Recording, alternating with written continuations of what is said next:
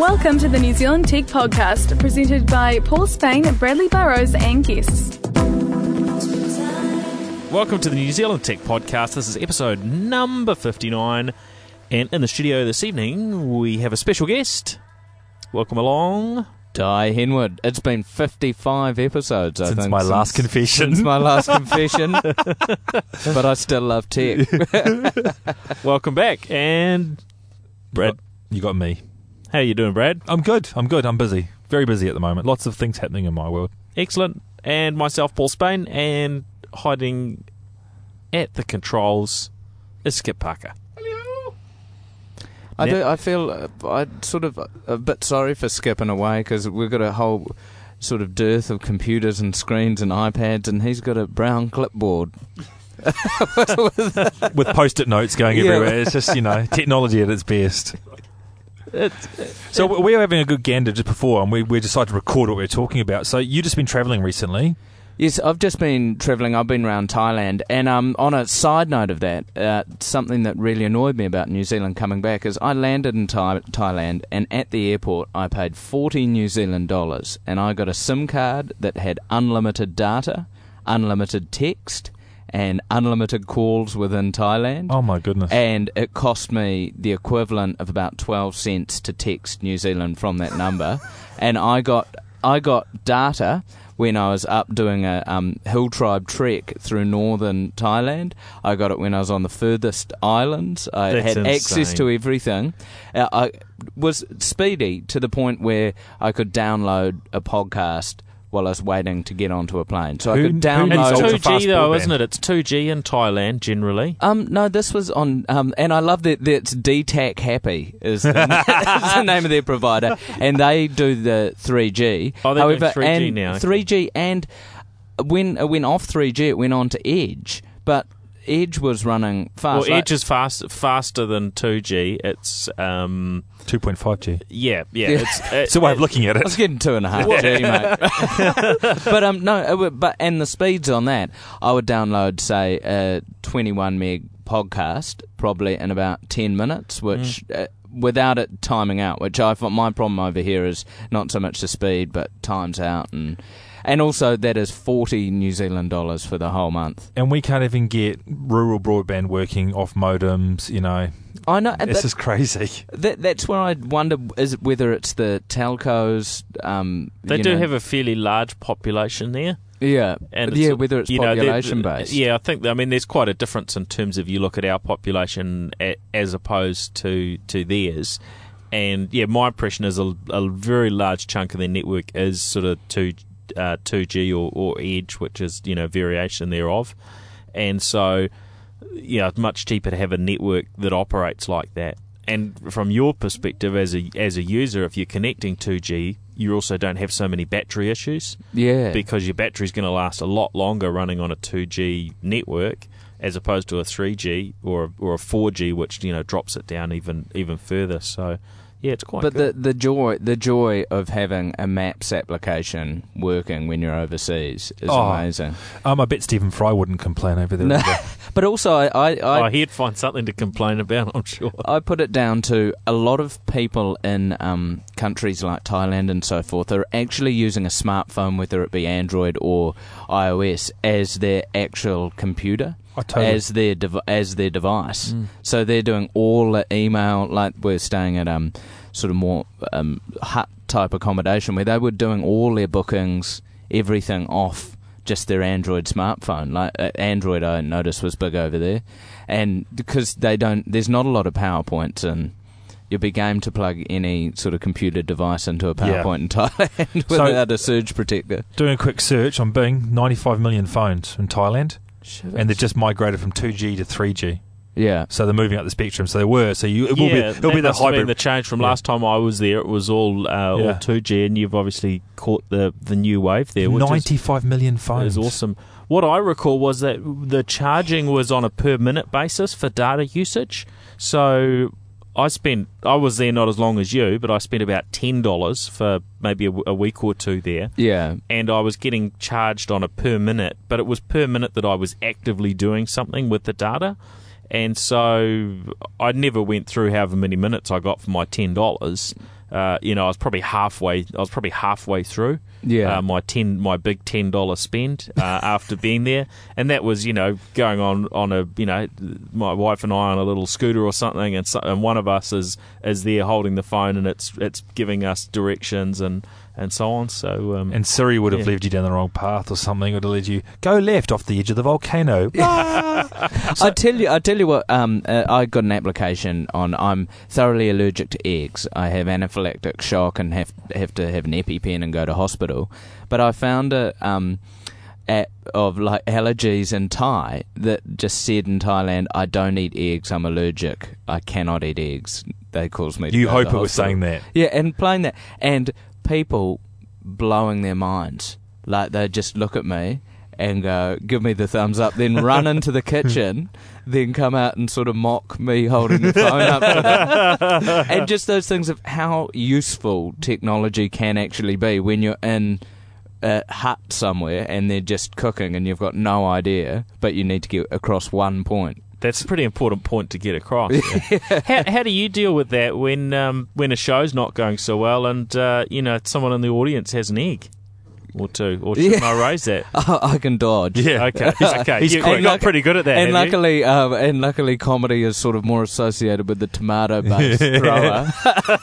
So, what technology did you travel with over there? I've now honed it down. I went over with an iPad, just iPad and my Kindle. Yep. The straight-up Kindle. Not the Fire? Yeah, because I was going to be on the beach a lot, wanted that sort of screen. Yeah. I now would travel with a MacBook Air 11-inch and my Kindle because interesting. The problem with an iPad, a lot of hotel booking places use Flash. Yep. And there is nothing more irritating than not being... especially a country like Thailand where you actually... communication is so hard over the phone that online's the best way to do it. You need to do it online, don't you? Yeah, so I would... I'd probably go... and around New Zealand, I just travel MacBook Air and my Kindle Fire. We're both and your iPhone or whatever phone you use. Yeah, and the phone at the moment, which could be changing. I even had to play with a Galaxy Note over there. What do you think? Was it too big for you? Because they were Apple were taking the mickey out of it in one of their ads recently, and Samsung came back with it. So, what are your thoughts on it? And remember, Steve Jobs always says you shouldn't use a stylus. You got a finger for that. Yeah, I disagree with... I use a stylus with my iPad a lot. I quite enjoy it. And it seems to be quite common, doesn't it? Notes, and I don't see why... But people use pens. A stylus is a pen. Yeah. And I like the idea of the note. I think it is one of those things that in 3 to 4 years, once that note recognition... A bit like what Siri is. The idea's there, but... Execution. If I write 4 different things and 3 of them work, 1 of them doesn't, and I have to constantly do it, that's enough for me to go flag it. I can just input it with my fingers. But I quite like it. It is big. You've definitely got to be a man bag carrier. You can't put it in your pocket, eh? No. You got big pockets. How often are you wearing a fishing vest? Yeah.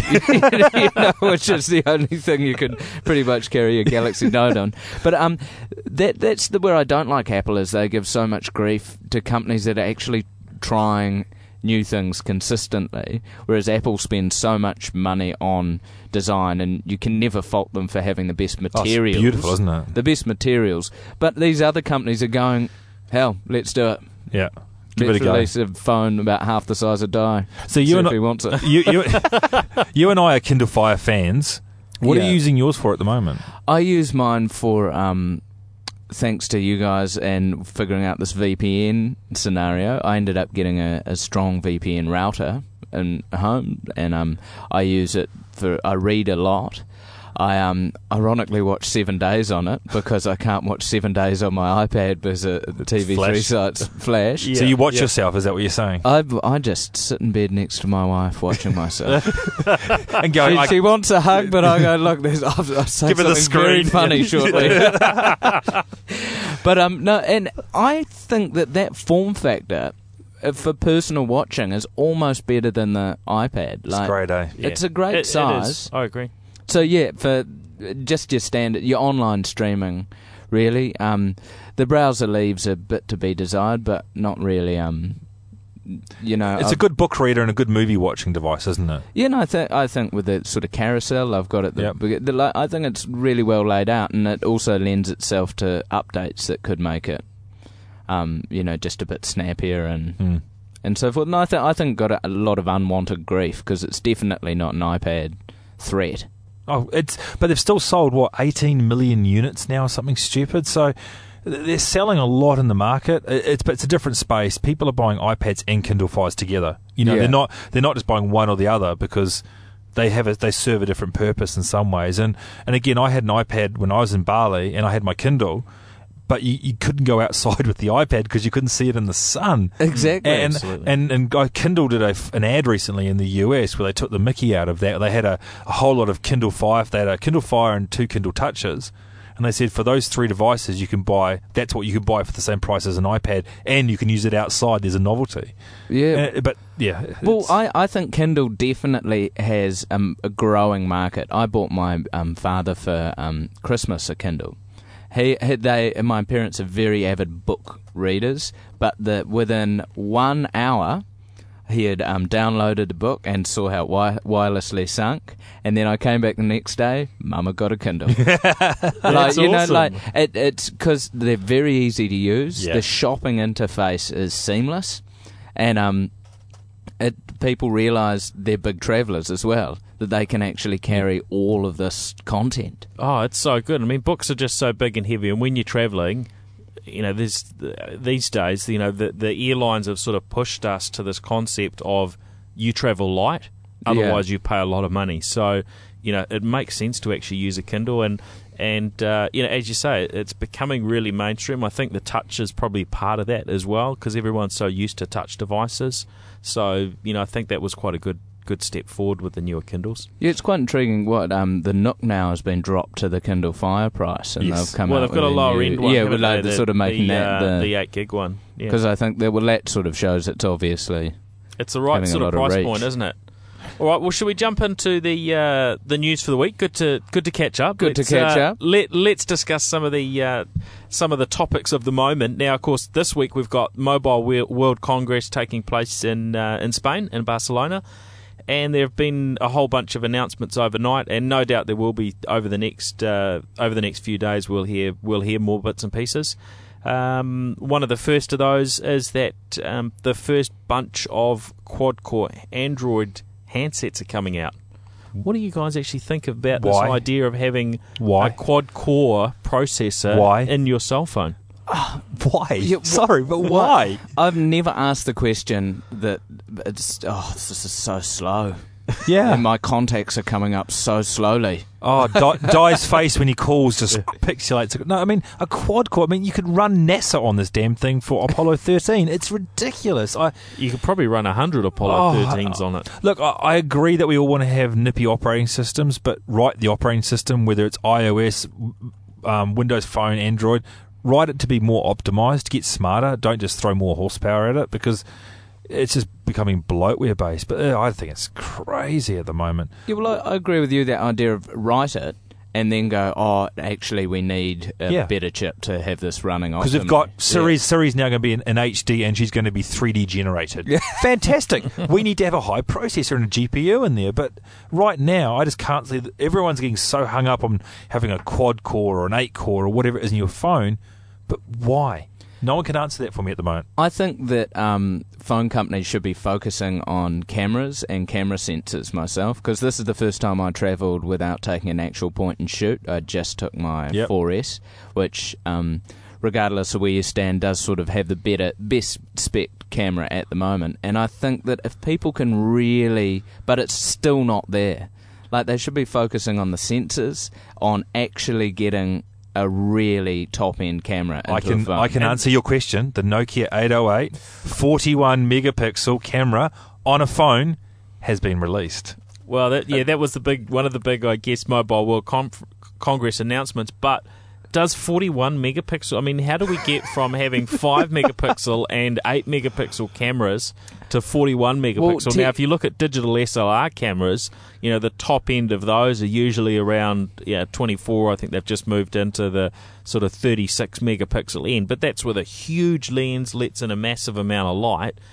how can it make sense to have Software. a 41 megapixel? No, well, it's actual. It's a sensor. 5 megapixel camera. Like when you go to print the result, right? Yeah, the result, because they compress it downscales 7 supposedly. times. So I saw today some image things. They always go with an image that's shot in the most beautiful top highlight. Was it the two people in the background? Yeah. Well, I've seen that and then they zoomed right into the Yeah. person.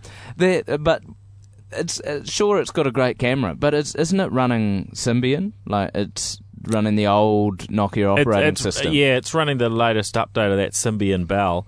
They should be putting everything on Windows Phone, though. It is a strange manoeuvre. I imagine they must have been working on this one for some time, and they've been working on a combo of the hardware and the software together. So to release that on, say with Windows Phone, it wasn't going to be practical because they were already, so far down the track. But with Nokia released 3 non-Microsoft phones. They released the 808, they released one called the Aria, and they did an N9.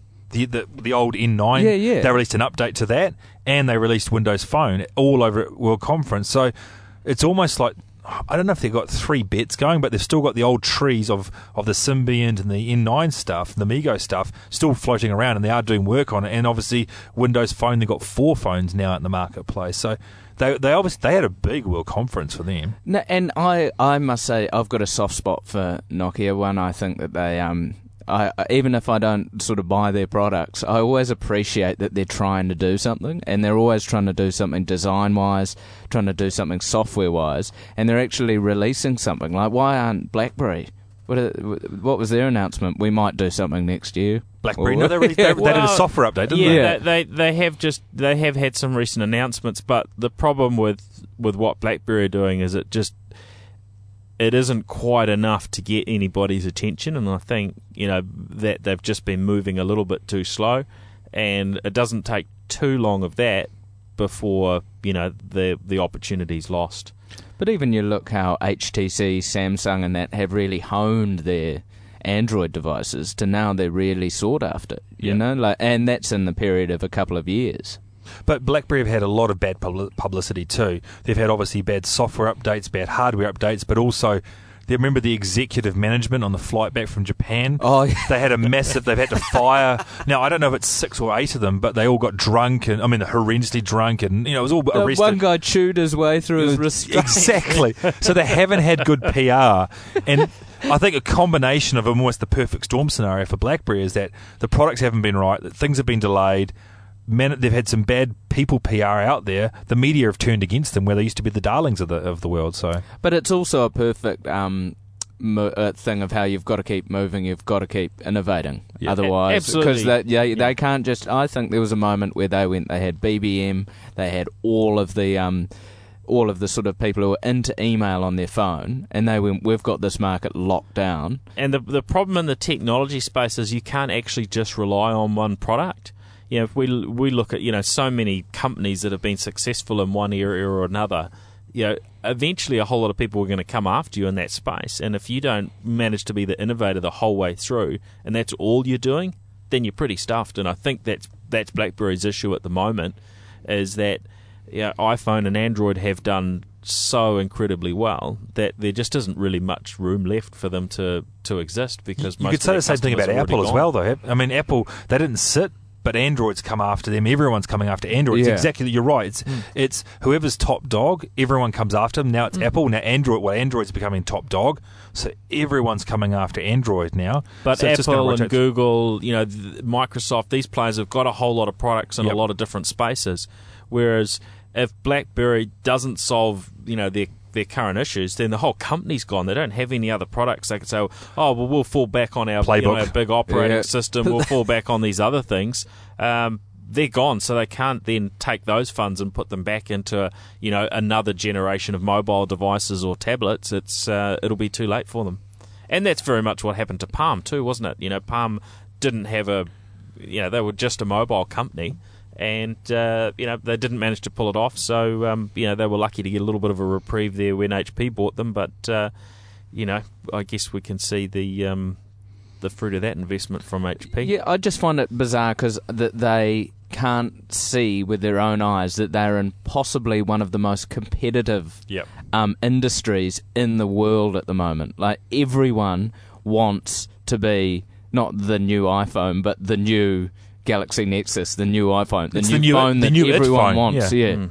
But I mean, also over at Mobile World Congress, we've had a lot of phones, but there's also been a lot of tablets. Have you guys had a chance to see all the new tablets that are coming through as well? The Asus Pad phone is an interesting one, which has been talked about for a while, hasn't it? But it's here. What is it? So the concept is that you've got... Sounds like an infomercial. Yeah. So, Paul, tell us more. For $9.99. Well, Dai, look, if you just give us your credit card details. So the Pad phone is... there's one headline that I came across which said, "One device to rule them all." So that must be out of an infomercial. But what it is, it's a smartphone that can dock into a dumb tablet. So the tablet doesn't have... It's really just a screen. Yeah. And the smartphone is all the smarts for the device. And then you can also connect it into a keyboard. So this is something we were talking about on the NZ Tech podcast a few weeks ago, was the concept that, in the future we're going to be in a position where you will have one device in your pocket that will be all of your computing power. And I guess the Pad phone is a sort of a variation on that concept. It doesn't do it. It doesn't do it. It doesn't do it wirelessly. So you take that phone and you slot it into this bigger screen, and it all connects up. And then you can connect that, tablet type screen into a keyboard if you want that type of capability. But effectively, you're talking about an Android handset with a small screen that can then blow up to use a big screen and can also use a keyboard. It's like a docking station, isn't it, for a phone? In some ways, you plug it in. Yeah, the phone slides inside the back of that tablet screen. Exactly. Well, is this the answer to why so many quad cores are starting to come out? Point, like, if people are leaning towards that, because I see that then migrating to what you come home and you have a little dock, and then your TV's your computer, and you pick up a keyboard. So imagine Roku have got a Roku on a USB stick now. Now, there's a few requirements around that. It's not simple plug and play, but imagine being able to walk up to any laptop, plug in a USB stick, and suddenly, there's my Roku working anywhere in the world, or on any TV in the world, or whatever device it's got a screen. That would be very cool, because suddenly you've got internet-based television wherever you go. It has Wi-Fi and everything built in. That would be a very cool concept. I'd like to see more of that plug and play type. Well, then it opens for better competition, I think, because then you get third-party manufacturers making things, and often that's when people come out with an idea that is an amazing concept that might not be realised, but that concept sparks other manufacturers to try and do it correctly. Now, going back to other tablets, Brad, you were talking about some of the other ones that you had seen from announcements at Mobile World Congress. What were was there anything in particular there that was sort of jumping out at you other than the Pad phone? I mean, the Pad phone as a I guess it's more than just a tablet. What are the other things? So, for me, the tablet, there was two types of tablets there. There was the large screen and the small screen. And by small screen, I mean between 6.5 and 7.5 inches. So around the Kindle Fire size for people that know. And Intel have got one, and I'm not going to pronounce this right, the Zola, X-O-L. I think it's Zola. Zola. And it's actually it's like the Samsung Skip's got at the moment, the white one. It's quite a large device, but it's almost that hybrid, like you said, like the Galaxy, the Tab one, where you'd use the screen. And I'm seeing a lot of those come out, but the chipset is Intel. And that's a big difference, because we've been using the ARM-based chips for a long time. Yeah. And Intel were doing a huge push on these at CES on the phone side, and it's interesting to see that they've finally got some customers. I think people were wondering whether anyone actually was interested. That's a bit harsh. Well, no, because what is their competitive advantage? And I don't think that there's been a whole lot, because there's been so many ARM options and everything works with ARM. Why would you develop for another incompatible platform? It's a lot of work, a lot of R&D. My pick is that Intel have actually funded this process, because why would you go through and completely change your platform just for the sake of it? Is the chip going to be $5 or $10 less? There's got to be some really compelling reason to go and completely change your platform. I don't think that their chip is a million miles ahead from a performance perspective, etc. And also there's the new Samsung Galaxy tablet. Now, I don't know if it's 10.1. I'm just quickly looking here, but that's been doing people have been walking around and doing the whole iPhone, we've left it in a bar type stuff. We're not going to, but they've been showing it off, but not showing it off because Samsung haven't actually done their keynote session at the moment. But that's going around, and that's using Ice Cream Sandwich. So all the stuff that I've seen is all ICS, but they've got their new, and it actually looks, it's about an 8 to 9 inch form factor as well. And I mean the specs aren't out, so I'm guessing from the photos and looking at a guy's hand placed across it at the moment. But they've got new tablets coming out from their side as well. So I think we're starting to see a lot of new tablets coming through, which are in that hybrid phone world phase at the moment, which is kind of cool. See, I'm a bit dubious myself on Android tablets. On 7 Days, for instance, we have an interesting mix of people who, between iPads and Samsung Galaxy Tabs, and all the people with Galaxy Tabs seem to get a bit jealous, actually, of the iPad when it comes to doing some actual input and so forth. So I don't know whether an Android tablet has been properly realised, and whether I haven't played on an Ice Cream Sandwich one, so I'm not that sure whether that's going to hit the mark either. Yeah, I mean this is a space where we're going to see. You've had a go, haven't you? Ice Cream Sandwich, didn't you have a go? Yeah. So I mean, one of the things we were talking about a couple of weeks ago was Ice Cream Sandwich running on an HP touchpad. So that's quite possible now, and there's details online how you do that. And that was looking really nice. But I think this week, as well as having Mobile World Congress on, we've got a semi-mobile announcement, of course, coming from Microsoft. They've got all their Windows people also in Barcelona for the big Windows 8 announcement, and we'll be seeing Windows and how that really looks on a tablet. And I guess we'll be starting to get a handle over the next few months as new tablets come out, where Windows fits in this picture as well. So really, to date, Windows hasn't really been a player in that space. So I think throughout the year we're going to see. Obviously, we've got the announcements and so on that have been coming through now, but I think we're going to see a lot more announcements, and we'll actually get to see, what the full picture looks like with three solid competitors in the space. And then I suppose it's what device makes it to New Zealand. Well, then we find out the cream that rises to the top. Well, I think that coming to New Zealand, cream rising. No. Look at the phones we don't get. I'm sorry, I'd argue on that one. I agree. I think in the tablet space we're much better off than in the mobile space because there isn't the same. What's a nice way to put this? The telcos don't screw it up for us as the consumers. Stuff putting it nicely. Yeah. There are no telcos there's no telcos in the way to stop us getting the newest tablets and so on, particularly these newer ones that are more back to the Samsungs and Lenovo's and HP, who will sell their products through normal distribution channels. So I think we'll see quite an interesting mix coming out through the year. So for listeners that are interested in that, Windows 8, the consumer preview will be available. Brad, is it Thursday or Friday? It's the 28th, isn't it, or 29th? In the US. So that means sort of Friday here in New Zealand. Yeah. So what you're going to get on Friday is you're going to get the consumer preview, which will give you the Windows client. And that'll hopefully give you also the tablet and the PC version. So that'll give you your enterprise desktop.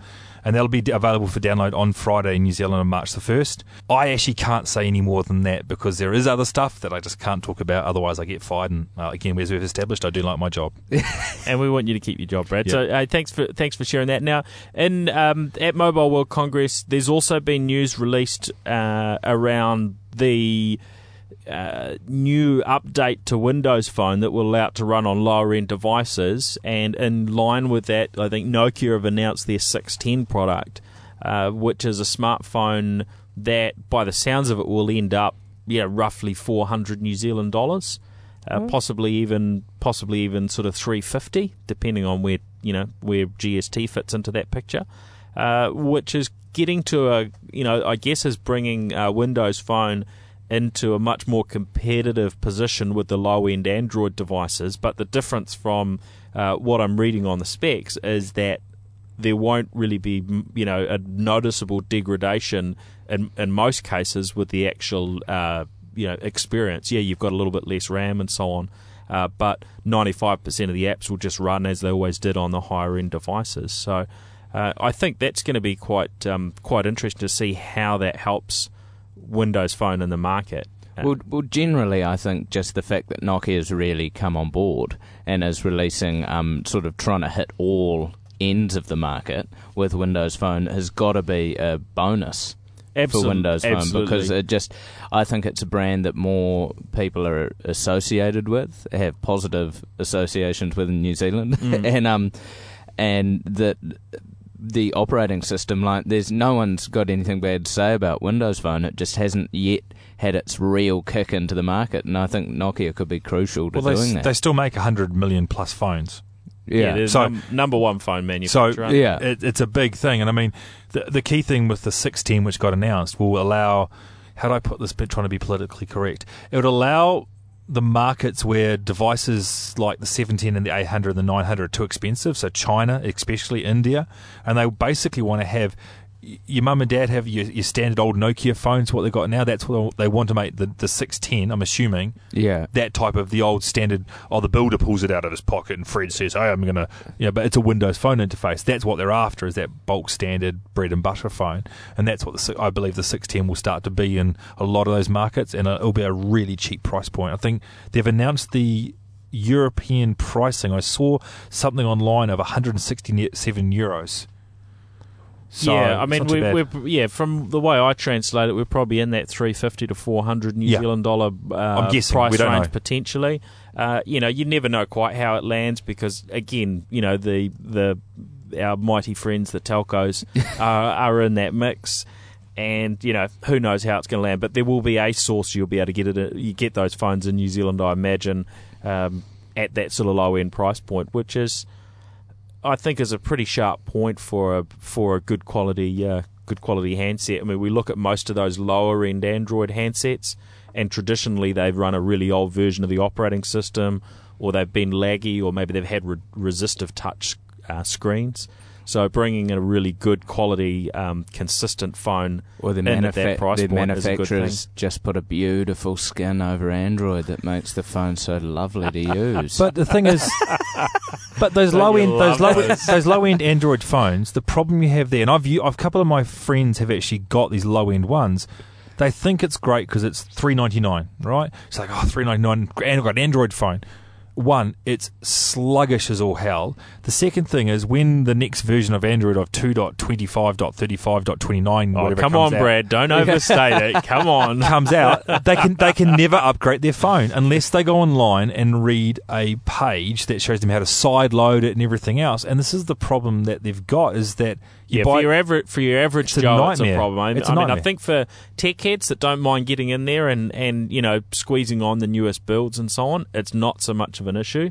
But for your average Joe, they will probably end up at the end of the life of their Android handset with the same version of the operating system that it shipped with. But that's so annoying, because you have the complete opposite of that when, say, Apple used to be your tiny company. Now it's your mainstream company, and your mum and your dad have got an iPhone and they can go, oh, you've got that new iMessage thing. They go to the software, they press it, it's not up to date, you press the update button, and you get it. And I appreciate that. Sometimes they completely screw their phone in doing it, but I've just been given that the Mango version, if I want Mango, it was 7.10.7720.68, so they're competing with the Android guys as well. To have crazy long that's from Skip. Version Thank you. Numbers. Yeah, thanks for that, Skip. But no, I do appreciate also when you're working across a lot of manufacturers, it's a whole other thing when people are skinning their phones, and that it must affect it. You can't just issue an update out to what people. Does this sound like 3 years ago? Do I say Windows Phone?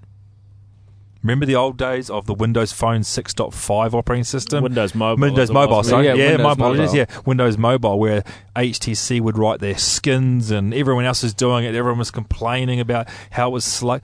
Exactly And would the update come out? Would we be able to get an update on this phone? I'm looking to see whether my phone's going to be able to get an update from 6.0 to 6.5. XDA developers would be hacking the ROMs. Does that not sound like something where Windows Mobile was in trouble about 3 or 4 years ago, before Windows Phone came out?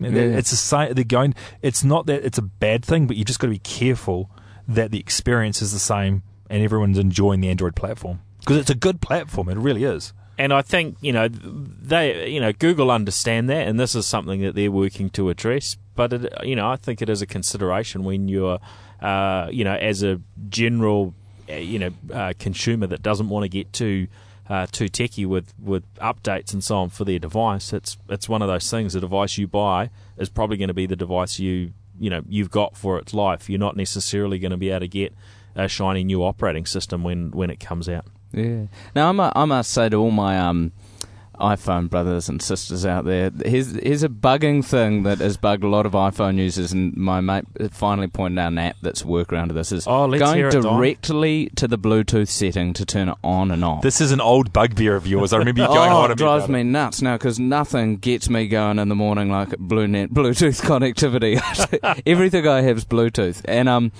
there's an app called Launch Center, which you tap it and you can just then tap Bluetooth and it goes straight and turns Bluetooth on or off. You can also, when you open it, set a URL to open any app or perform any application on an iPhone.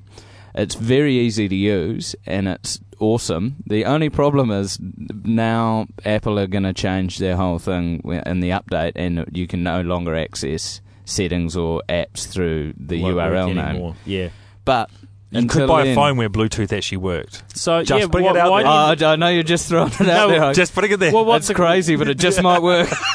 Why do you need to get in and touch your Bluetooth? I mean, I can't. Well, my thing is, I find travelling a lot, I do anything that can save me battery drain. I'm trying to go against. Like, I have my Mophie juice pack sort of things, and I'm with that, and it just annoys me because I use it in the car.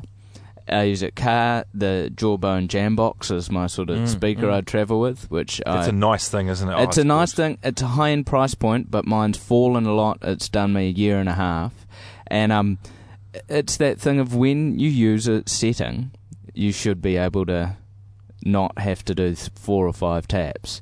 So to be able to just tap this Launch Center open, and you can also set it to call anyone or text anyone. So it's something that's been a bugbear of mine for a long time, and it's that and Gmail are the 2 reasons why I might make a move to somewhere, but it scares me. Somewhere that begins with G. Yeah, exactly. Interesting. Now, in other news, and it's not exactly solid news, but there's been a lot of talk about this iPad 3 thing. What do you guys think? Is the iPad 3 going to be announced this week? Okay, I'll put a question back to you. Who really cares? At the moment. I'm sorry. I'm just a new camera and a better screen resolution. I think there are a lot of people that are interested in this. Sorry. People are fired up about getting the potential of Retina display, a high-resolution display, and I think it's coming soon, judging by the fact that Adobe released Photoshop Touch today. It's next 2 weeks.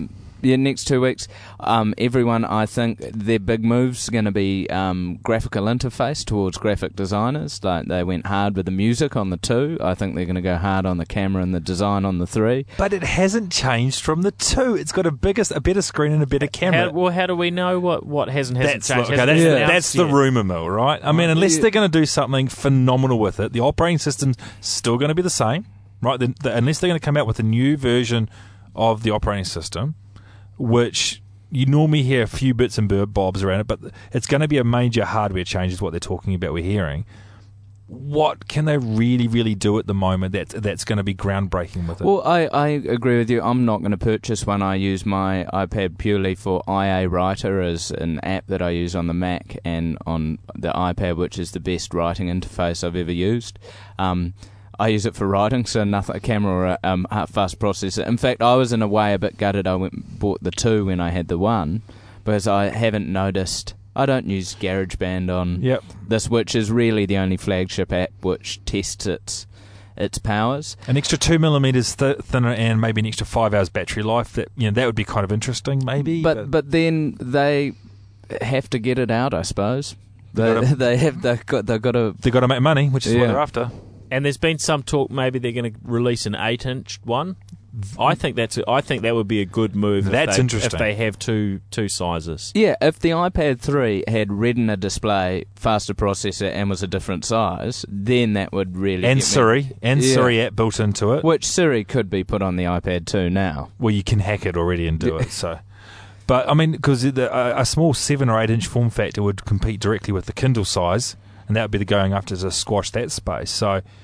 Yeah, and also Apple are a company who have enough spare change in the bank to go in at any price point they want to, really. Oh yeah, I mean they could buy New Zealand, let's be realistic, and have a lot of money left over. Tim Cook, he seems like a nice guy. He could be buy a good Prime Minister. He could sort out our problems with Otago Rugby at the moment, The Black Caps and the All Blacks would have some pretty slick uniforms if they're designed by Apple. Yeah, you could have the Otago Rugby team and. Yeah, we would all end up looking like like the staff at a factory in China. Yeah. So we'd all have nice outfits, and actually it would be that they'd acquired New Zealand so that we could become a little factory for them. Wow, that's scary. Have a little polo necks for the uniforms. However, I've met a lot of rural New Zealand Kiwis. I don't reckon we can polish iPhone screens as fast as the Chinese, to be honest. No, look, I'm dead serious. The iPad 2 is actually a really good device. Yeah. Right? If it sits in the middle, if you didn't have an iPad 1, an iPad 2 is a good device. Unless they put a really amazing camera on it and make it a device where you can capture things. We talked about this before with the photographs and everything else. If you could have what you talked about, which is maybe even a 16 megapixel camera that gave you really good quality, that for me would actually give me a compelling reason to really look at getting rid of my current iPad and buying a new one, because I could actually use it for Skype and Link and all the other video services that I want to use and bits and pieces. But a Retina display, you know what? The screen is pretty good at the moment, and I can't. If it goes to a Retina display, it doesn't make my icons look any better. Does it make Zombie Attack any better for as a game? Or do you then, if you're porting your apps from your iPad 2, do you then have to put them in 2 times on a iPad 3, or would they naturally just be more pixelated? But there's a New Zealand company, iOS Shutter or something, that makes time-lapse apps for the iPhone that connects to Canon cameras. That's right. And once cameras start going into either wireless or Bluetooth at high-end DSLRs, I'm in a lot of filming situations, I can really see the benefit of handing an iPad to a client and they're watching a photo shoot on that wirelessly coming in going, yeah, we sort of like that, we like that. And then for someone to be able to do a quick mock-up with layers and so forth on a Photoshop app, not the final product, but I can see that being a very appealing point in the market. But you don't necessarily need to use a tablet to actually do that. It could be any MacBook, Windows, whatever, any sort of device that's within that workflow space. Yeah, it's just in that setting, the design of an iPad and the way it all sort of happens makes a client feel quite flashy, I think. You're bringing the bling factor, right? It's all bling factor. But no, I mean, I'm serious. I mean, Paul, from your perspective, I mean, I know you've got the magpie effect, so if you see it shiny, you buy it. But, I mean, realistically, no, it's a good thing. Yeah. We do love them for that. The magpie effect is usually described something slightly different to that, but we won't go there. But, I mean, what would be the benefits for you to buy a new iPad 3? From what you've heard of the rumour mill? For me personally, I mean, you know what I do. I try and keep up with what's going on, so I'll buy something to test it out and to see whether I think it's suitable for me to use, whether I think it's suitable to advise listeners on the podcast to use, whether I think it's suitable for my customers within my company. So that's part of my role. Now, from what I've heard about the iPad 3 at the moment, I don't see it being something that is going to be a killer device. But hey, I'll have a look at it, and I'm not saying I won't have a look at it, but I'm saying, is it that compelling reason to spend $1,100 or whatever it's going to be? Not from what I'm hearing so far. Yeah, and that's the thing. But there is we've always got to remember there's a segment of our audience and of the consumers that will want to have the latest device because it will bring with it features that are better. And some of that is just, well, I've had this one a year. I'll pass that to my brother, my daughter, my husband, my wife, and I'll get the new one. And there are plenty of people that are going to do that. So I don't think there's any question that they're going to sell a good quantity. Oh, they it's been will. a long enough time. I do like if you wrapped up Paul's justification. It was, I buy gadgets for the greater good. I know. Yes, There's a little halo appeared. So you I'm so good. But no, But I mean, I'll be buying a Windows 8 tablet. So I'll be buying. There's probably going to be a whole bunch of tablets that I'm going to use this year. What I end the year using, I don't know. But my feeling is that I've got my MacBook here in front of me with the new what's it called? Not Snow Cougar. That's the nickname. with Mountain Lion. Mountain Lion Cougar. I'm trying that out. It'll be interesting to see whether Apple comes to the table with some sort of a hybrid device that is, it's quite possible for them to come out with something that would do something along the lines of Windows 8 that could be a little bit of a mix, although when you look at Mountain Lion, it's not really geared for touch. It's a minor it's release. It's getting closer to iOS, but it's not really geared up for touch. Totally agree. Windows 8, I think, is sort of probably leaps and bounds ahead in terms of that. But then that I touch focus. also think if you take away from the touch, Apple does have their integration is very good between Pages and their own apps do talk nicely to each other. I mean, if Office is running at full noise on a tablet and on my laptop, then I can see that being something, because I go between Word documents and spreadsheets a lot, and I just find it plays quite nicely in the cloud. Not so much with, hopefully Lion has sorted the cloud and documents out. The whole... But we'll see. Now, I just want to throw something completely different into the mix. Last week there was news that Google this year are going to launch a heads-up display glasses.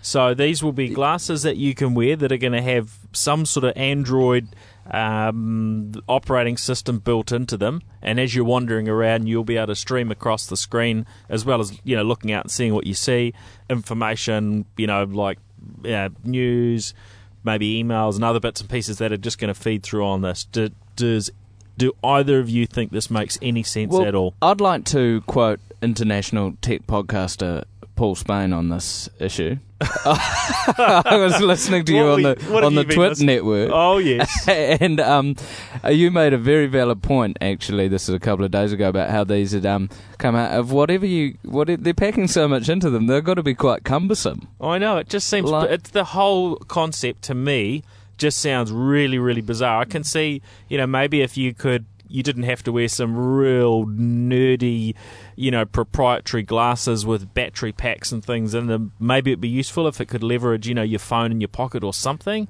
But the idea of wearing an actual full you're both wrong. computer device There is around. one industry where these will be absolutely amazing. What's that? The adult entertainment industry. No, seriously, it will. I can see it. But you need to sell a lot of this product to make it worthwhile, and I don't think Google want to get a name for themselves that they're selling this device just for that purpose. It's a $70 billion business in the US. It's not a small industry. And I can see it. Honestly, I can see it being there. How many people market their glasses as well of going, don't wear them for very long? That is a side point of the glasses, because they mess up your eyesight. And it's going to be, obviously, it'll move when your head moves. So you're going to want to have something, Skip's yelling out medical and flying. I can just imagine a surgeon having his eyes and he's doing his bits and pieces, and the nurse goes, doctor, and he turns and he accidentally cuts something because his head moves and stuff. You got to keep in that perspective that whatever you're looking at is going to be what your eyes are doing. You've got to be able to keep that vision in front of you. And I think anything like medical at the moment, it's got to be eyes and hands, almost hands-free. It needs to be at that almost robotic layer. But Google... Oh, gosh, I'm turning into Paul. Google are at the next level, though. I mean, they're Google mapping caves in Japan. They're Great Barrier Reef. They're doing that at the moment. So they've obviously got a bit of spare cash shit. Or they've got some people who have got their managers to sign off on cheap some labour. I think there's a little bit of cash floating around there. I've got on a side note an interesting piece of tech news that I read today. Oh no! That out of CES came that 3D printer. Yes, and a lot of they people were are into 3. Yeah, now there were the a number of them. Smithsonian is now making their entire history museum collection 3D printable. Like So you can just download history. Yeah, so they're doing 3D models of all their sort of aeronautical stuff and everything that's been in the Smithsonian. This is from CNET, so it's pretty decent sort of tip-off. And they're making 3D models of them all, and then they're slowly releasing them all as in printable 3D versions. Wow, that's quite interesting. I think it's the first sort of announcement of that we've heard anywhere. Well, that may not be an official announcement, but it sounds pretty official. And well, I mean, something for it's not something that they've given a timeline on, so I imagine it's quite a undertaking. But something like that has so much, because it also is a massive benefit to museums for restoration if they have full 3D models. I have some breaking news. A shipping document. This is real. This is on CNET. So it's just going. A shipping document has just been released by the 9 to 5 Mac people, which shows that the Apple iPad 3s are already being shipped to America. So it's happening. It's live, baby. So they've got they're tracking shipping documents now to try and work out where the iPads are going to land. Wow. So they're just saying Mac to 5 saying they're required, and they're not going to XX schedule, and they've got cargo planes landing in for the actual launch, with shipping containers arriving in the US 2 weeks later, which will have additional stock for the US markets of iPad 3s. Oh, it's like it's scary, isn't it? It's like back in World War II in England. It's the Germans have left. When are they arriving? Front page news of CNET, shipping document discloses iPad 3 launch. I mean, but it's just incredible where people are actually rummaging through the rubbish to find out when these damn things are going to arrive. I feel sorry if you do work for a supplier, because it must be impossible not to get fired these days. Everyone's looking in your bin and looking at your receipts and... Yeah, it's a bit of a problem. People put false... I mean, I hear a lot of stuff out in the industry and in the enterprise space. People actually put false rubbish in their waste bins, like the paper stuff, to put competitors off, because they actually have companies that go there, get the trash and go through and try and work out what's going on, and people put false documents in to try and put people off. That's like designers, those designers at Apple who work on false products for 6 months or whatever before they're actually told the goods. Yeah, that's somewhat fascinating, isn't it? Yeah, well, just to see if they're going to leak anything. Yeah. I've heard that before, horrible. actually. You go in and you get hired to be the janitor or something, and you actually get put off doing a special project. Yeah, special project with 6 other guys. Yeah, exactly. 6 other new guys. You're all sort of walking around. But no, look, I mean, I can see this, the concept of having the Google goggles. I just think it needs to be almost hands-free, type-based voice, gesture and stuff like that. I think the goggles aspect is just a little bit... Yeah, I think the eyes are too crucial to a human and their actual interaction with the world, that it surely could be maybe a monocle that you put on or something. I think Hogan's Heroes when you do that. Yeah. Have you had awesome little sort of reading glasses or some... No, we've got to go to that sort of the true Android type style, where it's actually, it's man and machine sort of merging. I think it needs to be something directly plugged into the brain. I mean, why have to look at some bit of electronics when you just wire straight into the brain? You could just plug something into your brain. Put the information. Paul Spain, the $6 million man. Now, other little news just before we close up, and we're just coming to an end. There's been a little bit of information just come through in the last few minutes, I think, that Microsoft are blending Windows Phone and Kinect into get this, a HoloFlector augmented reality mirror. Now, does that wording make sense to anybody? HoloFlector. So some sort of holographic type experience. Skip's freaking out. It doesn't make any sense to him. And apparently the other thing that they've just been showing off is a interactive 3D desktop prototype. Again, sounds kind of out there. So, but I think I noticed that's on. Is that on the Verge? We're just having a look at the Verge at the moment. Joshua Topolsky did a good tour around Reading and Microsoft's research labs. And Did you see that? Yeah, that was fascinating, wasn't it? And what they were doing with the Kinect there in terms of making 3D, almost holograms or more images you could turn around. And I think one of the most beautiful things is the Kinect, how it's sort of been in the market for so long, yet its reach is going to be so epic, and I think it's going to sort of, once it starts connecting to computers and then suddenly it comes out with software in that and people go, shivers, I've got one of those in the living room. It's, people forget it's 3 HD cameras and it's actually beaming out and picking up all the stuff. It's such a powerful little piece of technology that is so underutilized at the moment. And it watches you all the time. Yeah, I can't talk anymore. Sorry. It's a bit I'm shutting up again. Quickly, there's a new Macware mail export that's been discovered in New Zealand. It's on Computer World. I'm getting rushed along here. It exploits the Java bug. It's called flashback.g. It's Computer World is saying, please make sure if you've got a Mac, you've got all the latest updates for Java and for the OS, because they're finding it's stealing username and passwords on Mac users, and they just want people to make sure that people are getting updated. Just a bit of Computer World New Zealand advice.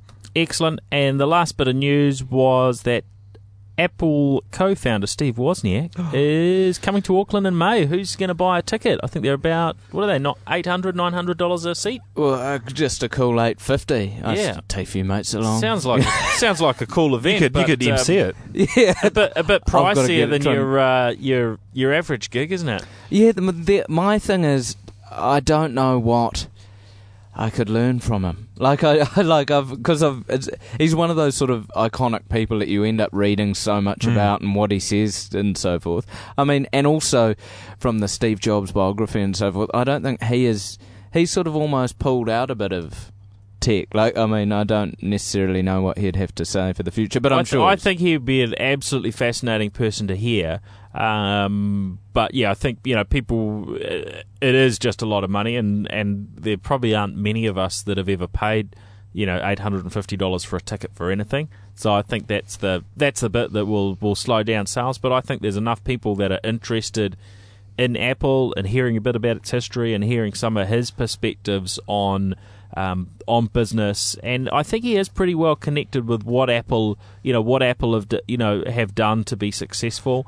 I think he's going to have some pretty cool. And a big part of his talk is also because he was so moved by Mike Daisey's monologue that he did about the Apple factories and Foxconn and so forth, because he saw that in Sydney, and that's now apparently become quite a big part of his talk about how Apple ended up in a situation like that and what theoretically they should do. So he'd be interesting to hear, as you're saying, because he was also sort of, I suppose, more of the humanitarian amongst the... he was the social conscience of Apple. I mean, Paul, to your point, I think a lot of corporates will go. I think it'll be a corporate gig. It won't be a standard a lot of Joe Public, except it's some die-hard fanboys. But the good thing about he still goes to his local Apple store and he still queues outside. He just bought the when the iPhone 4S came out, he was there. He was the front of the queue. Yeah. He waited out there, I think, overnight to get it that way, rather than going to Apple and saying, hey, look, I'm a co-founder, make sure you hook me up with the latest device. But Steve Jobs saw him there because before Steve passed away, he went in around that area where he goes, and he saw they had a chat because they hadn't spoken. It was in the book, actually. They hadn't spoken for a while, and he shipped him one anyway, but always stands in the queue for thing, which I have a lot of respect for. I wonder where he'll go over here, maybe to Ubi or Harvey Norman. We don't really have an Apple store, do Dickie Smith. He'll be queuing outside the NZ Tech Podcast studios to see if he can get in and have a chat to us, I'd say. It takes a lot to be a guest on the show. So. Well, you fronted up with enough cash. We said, you can come back on again. And, you keep doing that. That's okay by us. Wicked. Hey, Dai, very good having you back here on the NZ Tech Podcast. Much appreciated. Thank you. Been a pleasure. Now, where does everyone find you online? Find me online, easy, daihenwood.com or at Dai Henwood on Twitter.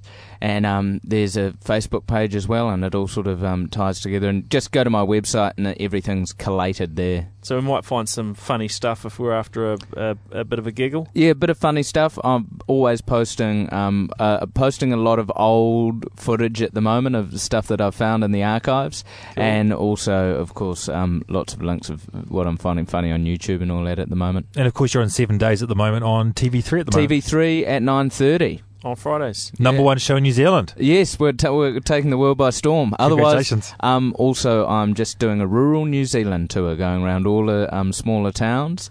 So go to ruralnewzealandtour.co.nz and there's all the details there. You have to get a photo on Bulls for me. I always love that name. Oh yeah, I love Bulls. Awesome. Well, enjoy your tour. Hey, thanks everyone for listening in. You can, of course, find us online, nztechpodcast.com. We're at facebook.com/nztechpodcast and twitter.com/nztechpodcast. So all the usual places. Hey, thanks everyone. We will catch you on the very next episode. Also, you can catch Brad. You're on Twitter. At Brad Bohr. And you can find me at Paul Spain. That's it. See you guys. Bye-bye.